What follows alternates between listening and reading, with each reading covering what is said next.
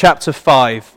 We're looking at Proverbs 1 to 9 this summer, this first section of Proverbs, where it's the father maybe by his fire, just talking to his son, a heart to heart. Pity the fool is the little tagline. We don't want to be fools. We want to live wise. We want to live well. We have to listen to Jesus in order to do that. So Proverbs chapter 5 is our one for this morning. I'll read and then I'll pray. My son, pay attention to my wisdom. Listen well to my words of insight, that you may maintain discretion and your lips may preserve knowledge. For the lips of an adulteress drip honey, and her speech is smoother than oil. But in the end, she's bitter as gall, sharp as a double-edged sword. Her feet go down to death. Her steps lead straight to the grave. She gives no thought to the way of life. Her paths are crooked, but she knows it not. Now then, my sons, listen to me. Do not turn aside from what I say. Keep to a path far from her. Do not go near the door of her house, lest you give your best strength to others and your years to one who is cruel. Lest strangers feast on your wealth and your toil enrich another man's house. At the end of your life, you'll groan when your flesh and body are spent. You'll say, how I hated discipline, how my heart spurned correction. I wouldn't obey my teachers or listen to my instructors. And I've come to the brink of utter ruin in the midst of the whole assembly. Drink water from your own cistern, running water from your own well. Should your springs overflow in the streets, your streams of water in the public squares? Let them be yours alone, never to be shared with strangers. May your fountain be blessed, and may you rejoice in the wife of your youth. A loving doe, a graceful deer, may her breasts satisfy you always. May you ever be captivated by her love. Why be captivated, my son, by an adulteress? Why embrace the bosom of another man's wife?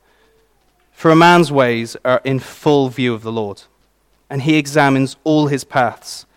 The evil deeds of a wicked man ensnare him. The cords of his sin hold him fast, and he will die for lack of discipline, led astray by his own great folly. Let's pray. Lord Jesus, you are wisdom from God for us, and we need you to speak to us and help us now. In Jesus' name, amen. Okay, so as a son growing up, here's the words I never wanted to hear from my father. Son, we're having the talk. That's what's happening this morning, by the way. It is, of all the talks we've had so far in Proverbs, and of all the talks that a father has with his son, there is one talk that's known, I think, in our culture as the talk, right? And I think that's because there's one chat that is 100% necessary for a father to have with his son, 100% needed, and yet I think both parties would rather it didn't have to happen at all. And that, it's like Jesus in the Garden of Gethsemane. Is there some other way? And it's like, no, it has to be this way. I've got to drink this cup as a father, and you've got to drink it, my son, as well. We've got to have this chat. It's 100% necessary because it's 100% plausible that, son, you could get caught in this trap. It's 100% necessary because though it's awkward, it's just totally needed. I've been asking myself this week, I've done like a bit of a play on Shakespeare's words, taboo or not taboo? That is the question, Because is this something we should talk very openly about in our family homes and in our church? Well, in our family homes, the subject of sex, marriage, relationships, sexual desires must not be taboo. It can't be something we don't talk about. It can't be. I totally understand we want to protect our kids. We want to protect our children. We really do. But the way to do that isn't by pretending this won't ever happen, this doesn't exist, this won't happen to my child, this isn't a thing, it isn't something I as a father struggle with at all. That is not the way we protect our kids, is it? No, we protect them, well, it's look at Proverbs 5. What's going on in this wise family home? The father takes this conversation. He grabs the bull by the horns, and he says, we're talking about this. We are. He doesn't care that it's awkward. He plows through that, and he has this conversation. And fathers, you may feel you failed in this regard, right? I'm fortunate that my son he doesn't know what I'm saying at any point at the moment, really. I tried to say to him, have you done a poo? And I can tell that he has, but I don't think he knows what I mean by that. There's some words he knows. I'm trying to think of some words that he definitely knows. Hungry, he's starting to go. He knows, but you may have sons that are quite old and you think, I think I've done a rubbish job in this. But I don't know what to say. Where do I begin? But you don't have to do any of the hard work. The Bible does the heavy lifting. Open up Proverbs chapter 5. Just read it to your boys, fathers. Mums, read it to your daughters. It covers everything in this chapter. It covers the dangers of lust, and it magnifies the awesomeness of marriage. It just does the whole shooting match for you. It's brilliant, this chapter. Just open up and talk about it. So, no, it can't be taboo in our homes. Now, I keep saying this with Proverbs. This takes wisdom. Obviously, the detail you'll give a 14-year-old boy is different to what you'd give a 4-year-old boy. I'm just saying it can't be something we don't talk about in our homes. It's got to be on the table. Because our kids will grow up, and they'll realize desires they have, and they will have questions, and they'll look to be informed somewhere. It's got to begin in the home. Parents, you want to be the narrators here to your kids, right? You want to tell them the better story about marriage and sex that the world's not going to tell them. The world will say it's all about self-gratification, do what your heart says to do, as long as it's consent, whatever, then it's fine. There's a better story. Paul says it's a deep mystery. It's about Christ and the church. It's such a good story. The Son of God from eternity left his throne in heaven. He deeply and desperately loves his wife, and he wants to make her clean, and he wants to marry her, and the lengths he goes to woo and win that bride is incredible. And you know what? If you trust in Jesus, you're the bride. You're in. It's just such a better story. And then they should look at our marriage and say, yeah, that is better, isn't it? That is better than just sleeping around, than just, having a relationship for the sake of it, and, that sort of thing. And may God help our marriages that our kids see that. The great thing in church is where our marriages might fail, they'll see other marriages in church, and see, well, my parents don't talk so nicely to each other. I love the way that couple speaks to each other and stuff, so that's the good thing. May God help our marriages, though. You want to be the instructor in this regard, parents. So the other question is, in our church family life, taboo or not taboo? And it can't be something we don't talk about in church. We've got to talk about it. Probably among us here, there are people right now carrying a lot of shame and guilt in this regard because of lust and sexual sin. You could be ensnared. You could have, looked at the adulterous woman that is personified here, lust, and just be totally taken captive by her. And for the women, it can happen to you too. You can be totally taken up by this. And you're ensnared, and you're in chains. And you might be thinking, it might just literally be, I'm shocked at where my mind can go. Oh my gosh, I'm shocked where my mind can go. Or it could be further down the line, I'm shocked at what I do with my body. Or it could be stuff in the past that you're still carrying. I can't believe I did that in the past. And it's when you're at bed, it's often before I go to sleep, that's when these things come back to my head. I don't know about you. And you're like, I wish I could forget that thing. And that's a little foretaste, isn't it, of what hell's like, the worm that will never die. These things that you wish could go away. So it can't be taboo in our church. We have to talk about these things. Because I think how many of if you've had problems in this regard, lust, sexual sin, how many of them could have been avoided if we had a culture in our homes and in our church where these things were talked about? Because the brilliant thing is that at the cross of Jesus Christ, there is forgiveness for all sin and any sin. There is. And as we, bend our knee at the foot of the cross, and we come together as a church, anything can be confessed there. And the one there says, Father, forgive. Father, forgive. And his blood can cleanse you clean. It cleanses the leper who's gone numb because he's just been totally taken over by these sorts of sins, so that he used to feel ashamed. Now he doesn't even get red in the face by these sins. There is cleansing, and the brilliant thing is it's not just Jesus' death, but Christ is risen. He is risen indeed. Hallelujah. What would we do without Bruce Foster in our church? Yeah, that's right. And he's risen with healing in his wings.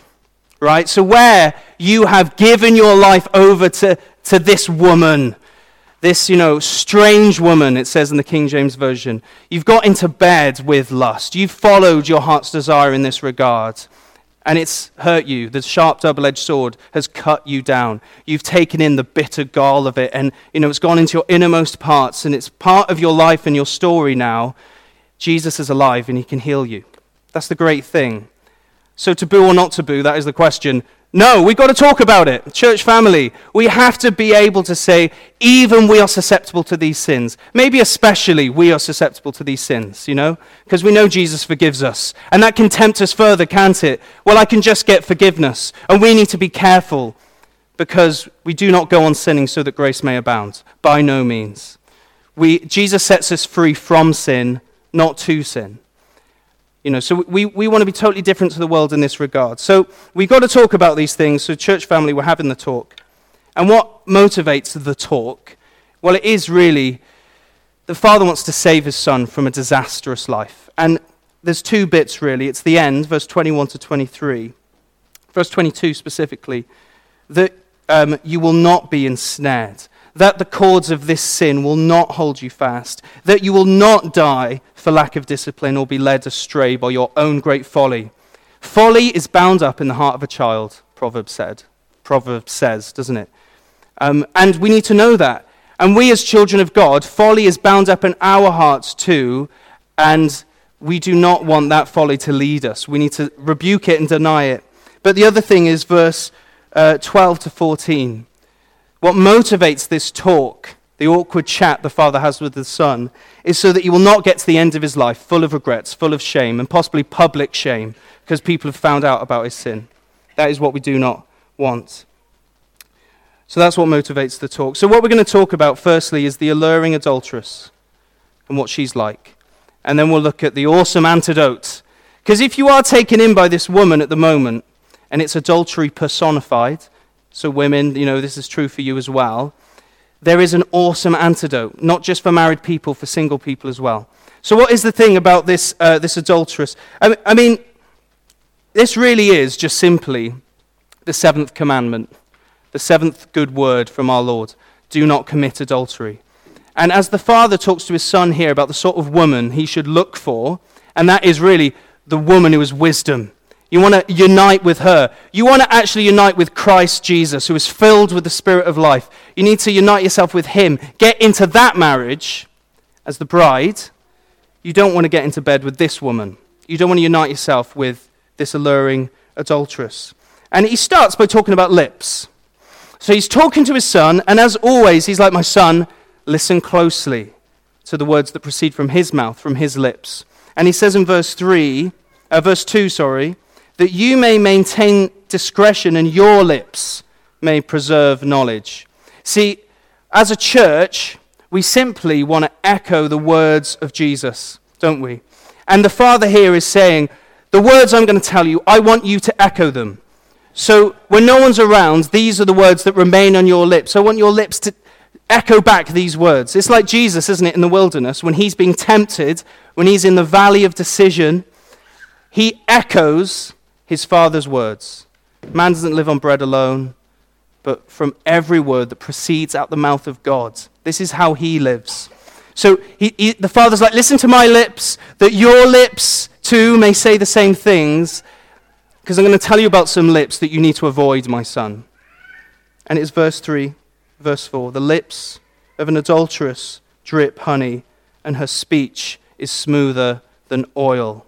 Now, the interesting thing about this woman's lips, right, adultery, the idea of lust, this captivating sin that can really take a hold of you, is the words, the temptations that come from it are honey and oil. Honey and oil in the Bible, what's that about? Well, Psalm 119 says, doesn't it, about the word of God, that your words are sweeter than honey, honey from the comb. It's about the truth, how awesome God's truth is. Oil in the Bible is about the Holy Spirit. The thing about lust is it masquerades as truth and it masquerades as life. But in the end, it leads to death. Right? You're going to think lust will promise you something. It's just like, isn't it, the Garden of Eden, looking at the fruit that God says not to eat. Eve looks and it's pleasing to her eye. And she thinks, man, it's going to taste good, that. This is the thing with lust. That's its temptation. This is why it's tempting. Because it's like, yeah, that will be so good. We actually sung, didn't we, about Jesus in Psalm 45. Hebrews tells us Psalm 45 is about Jesus. It's a song the Father writes about his Son. And he says, I've anointed your lips, my Son, with oil of joy. It's good, isn't it? We know Jesus' words, they lead to life. The words of the adulteress lead to death. He says, my son, you need to stop looking at her lips. Stop listening to her words. Try find where her feet go. Right? This isn't the next bit. And it's like you look down from her lips and you're like, I can't actually see her feet. Because verse 5, her feet go down to death. Her steps lead straight to the grave. They're 6 feet under. You try and look and I can't actually see where those feet are. Because they are buried and they go straight to hell. That's the path adultery takes you on. That's where this woman is rooted. That's where she belongs and is grounded. Lust is a hellish thing. In the beginning, it's great for a moment, but in the end, it leads to death. And that's the same with all sin. I believe, is David Hill here? Yeah.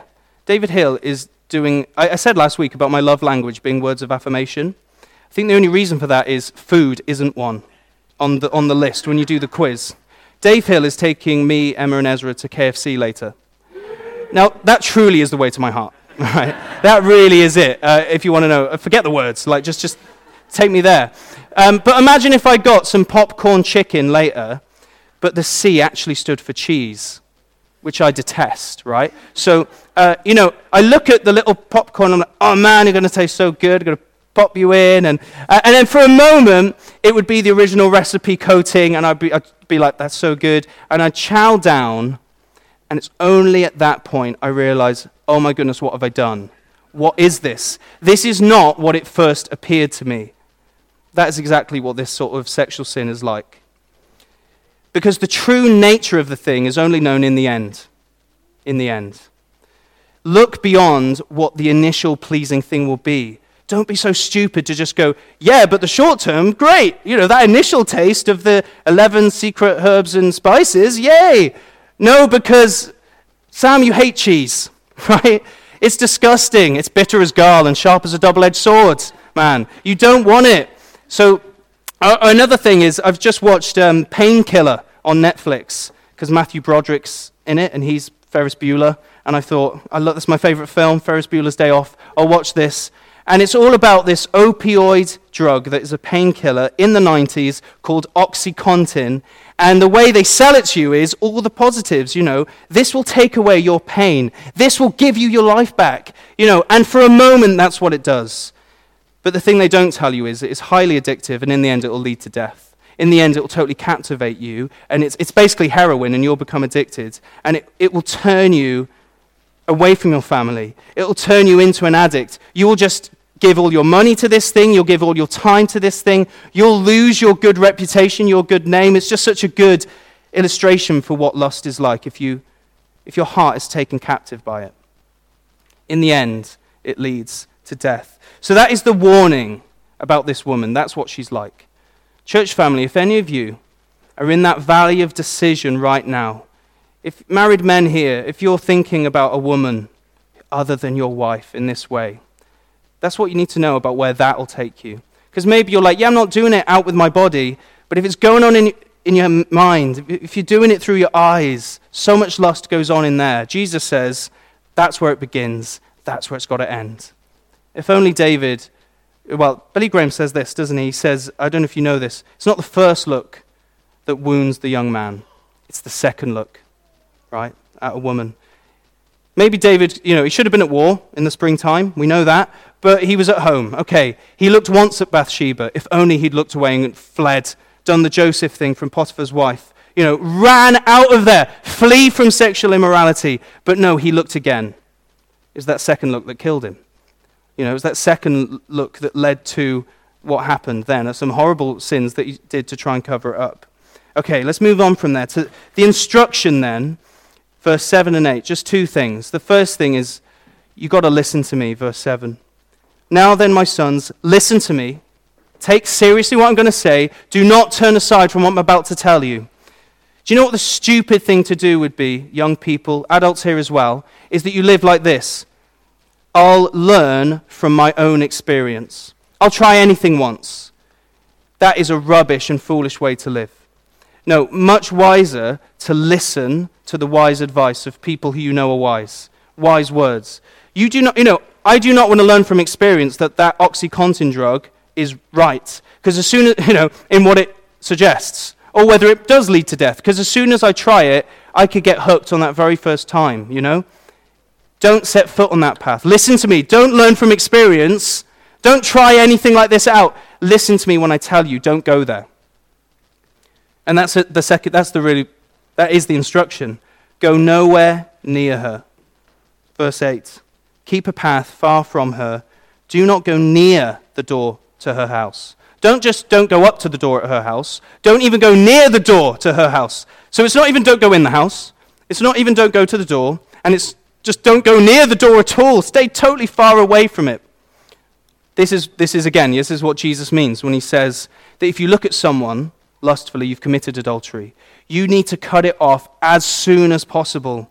Don't even go near. Don't play with it, because this is a really dangerous sin. And then this is why I read on in chapter 6, into chapter 6 of Ephesians earlier, because the instruction then is, fathers, don't exasperate your children. It's so annoying if you've grown up in a family where you're given lots of rules in a Christian family and no reasons. The great thing about the wise father in Proverbs 5 here, he just loads of reasons why you need to listen to me. And he says here in verse 9 and 10, 4 reasons, 4 things. Here they are.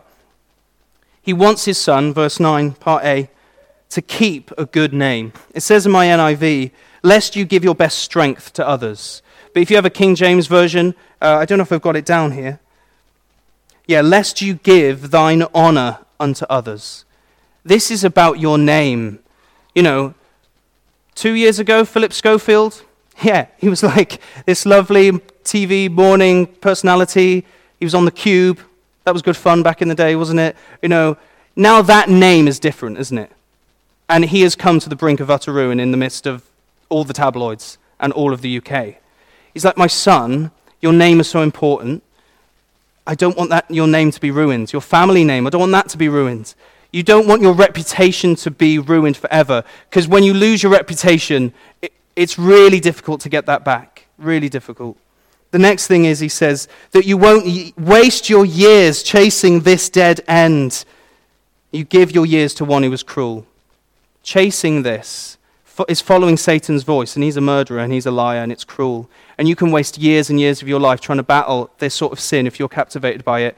And you could be doing other things. You could be looking at other ways to serve, and all the way you're just totally taken up with this sin, and you waste your time on it. The next thing is that you wouldn't waste your money on it. The thing about this sexual sin is, if you get captivated by it, at some point you'll start spending money on it. Whether that is a person or whether that is online. You'll start spending money. So don't waste the money that God's given you on this stuff. Don't do that. And then the next thing is that you wouldn't die full of regrets or be publicly shamed. It's an awful thing, isn't it? Verse 12 to 14. That you'll say at the end of your life, verse 11 to 14. You don't want to groan at the end of your life. I've wasted my entire life. I never reformed my life. I hated being informed. It wasn't that I wasn't told. I was told. I hated discipline. I hated hearing that I'm this stuff, that I can't lust, that I have to give it up. I hated it, and I've wasted my whole life. Imagine that on a deathbed, thinking you've wasted your life because you gave your life over to the adulterous woman.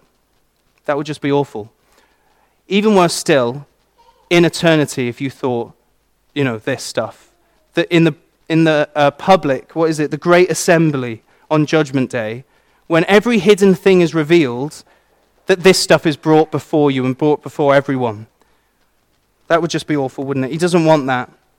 So let's move on, though. I want to move on to the awesome antidote. Because, this stuff is deep and dark.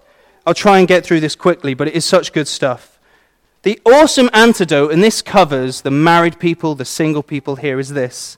Delight yourself in what the Lord has given you. That's the answer. Delight yourself in what the Lord has given you. Verse 15, drink water from your own cistern, running water from your own well. There's a time, isn't there, where Jesus is at a well, having a conversation with a woman who has had, 5 men, and she's with a man right now. Praise God, here's a 7th man who's going to change her life. The perfect man, Jesus Christ. Jesus says to her, doesn't he, if you knew the gift of God and who it is that asks you for a drink, you'd have asked him and he would have given you living water. Because Jesus is the only one really who can satisfy you. Drink water from him. Go to Jesus. Firstly, you need to be totally content and satisfied in Christ alone. In that relationship, he is the rock of ages who was struck on the cross and from his side pour out water. And you can be satisfied in life in Christ, in Jesus. If you look at your spouse, married people, and think they're going to completely satisfy me, you're wrong. Because you've been given a hunger, all of us have, for this eternal romance with Jesus Christ. It's something no one else on earth can give you. That's what you're made for. And you're to find that all in him. So single people, you're taken up with that, right? You have to be content in that relationship. And then the other thing for you single people is, there's people here who are your family, your church family. The intimacy you long for, right? The love, the help, the conversation, the deep, meaningful relationships. It's found here. It's found in your church family. You know, if you're called to singleness, if right now you're single, you're called to singleness right now. That might change. It might do. For many single people, it probably will change. But it might be you're going to keep on being single. We don't know, do we, what the future is. All we know is right now, if you're single, God's called you to singleness. Drink water from Jesus. Enjoy. Delight yourself in the church family here. You know, find out how incredible they are. Delight yourself in them. And husbands, love your wives as Christ loved the church. You know, that is really the answer here. Love Jesus, delight yourself in him, but also delight yourself in your wife. A loving doe, a graceful deer, may her breast satisfy you always. May you ever be captivated by her love. And do you know the thing, I heard a pastor speak on this and say, the weakness in which lust can get into a marriage and tempt someone into another relationship, it comes when there is boredom in the relationship. Now, how do you overcome boredom in a marriage? Husbands, love your wives as Christ loved the church. Love her and you'll love her. Right? Does that make sense? Love her and you will love her. Look at her. You know, I remember one of the first things Lee got me, Jane, and Aaron to do in our apprenticeship year was listen to an R.T. Kendall sermon on 1 Corinthians 13. And he just simply said, husbands, you've got to fall back in love with your wives. And you do. You know, love is something, you've got to make some choices and some decisions. That I heard someone else say that your wife has to be your definition of a beautiful woman. Everyone else is substandard because she's the one, right? Love her and you will love her. Give her some flowers this week, right? Think, I'm going to deny myself my Nintendo Switch Zelda game. I don't know, that could just be my thing. And, you know, I am going to book us a table somewhere at KFC. No. Somewhere that will bless her, right? What's her favorite place to go? What's her favorite takeaway? That's the thing. The thing is, it's Italian for my wife, which is cheese central. But this is the thing. Deny yourself and love her, and you will love her. What was it that initially was the spark? Jesus can light that spark again, right? This is the great thing. So there we go. Let's move on from that. Single people, you got Jesus. Church family, if you're married, you got Jesus too. And God's gifted you a spouse. And you delight yourself in them. You're captivated, intoxicated by those things. The next thing is know that nothing is a secret from God. If you're caught up in these lust things, you call it a secret sin. But a man's ways are in full view of the Lord. And one of the commentators, Charles Bridges, I was reading on this, said, do I have it here? I don't think I do. I'll get it for the podcast. But he was like, if only people would read their Bibles and believe that there is a God who sees everything. He says there's so much practical atheism among Christians that we say we believe in God, but we believe he can't see me. Your ways are in full view of the Lord.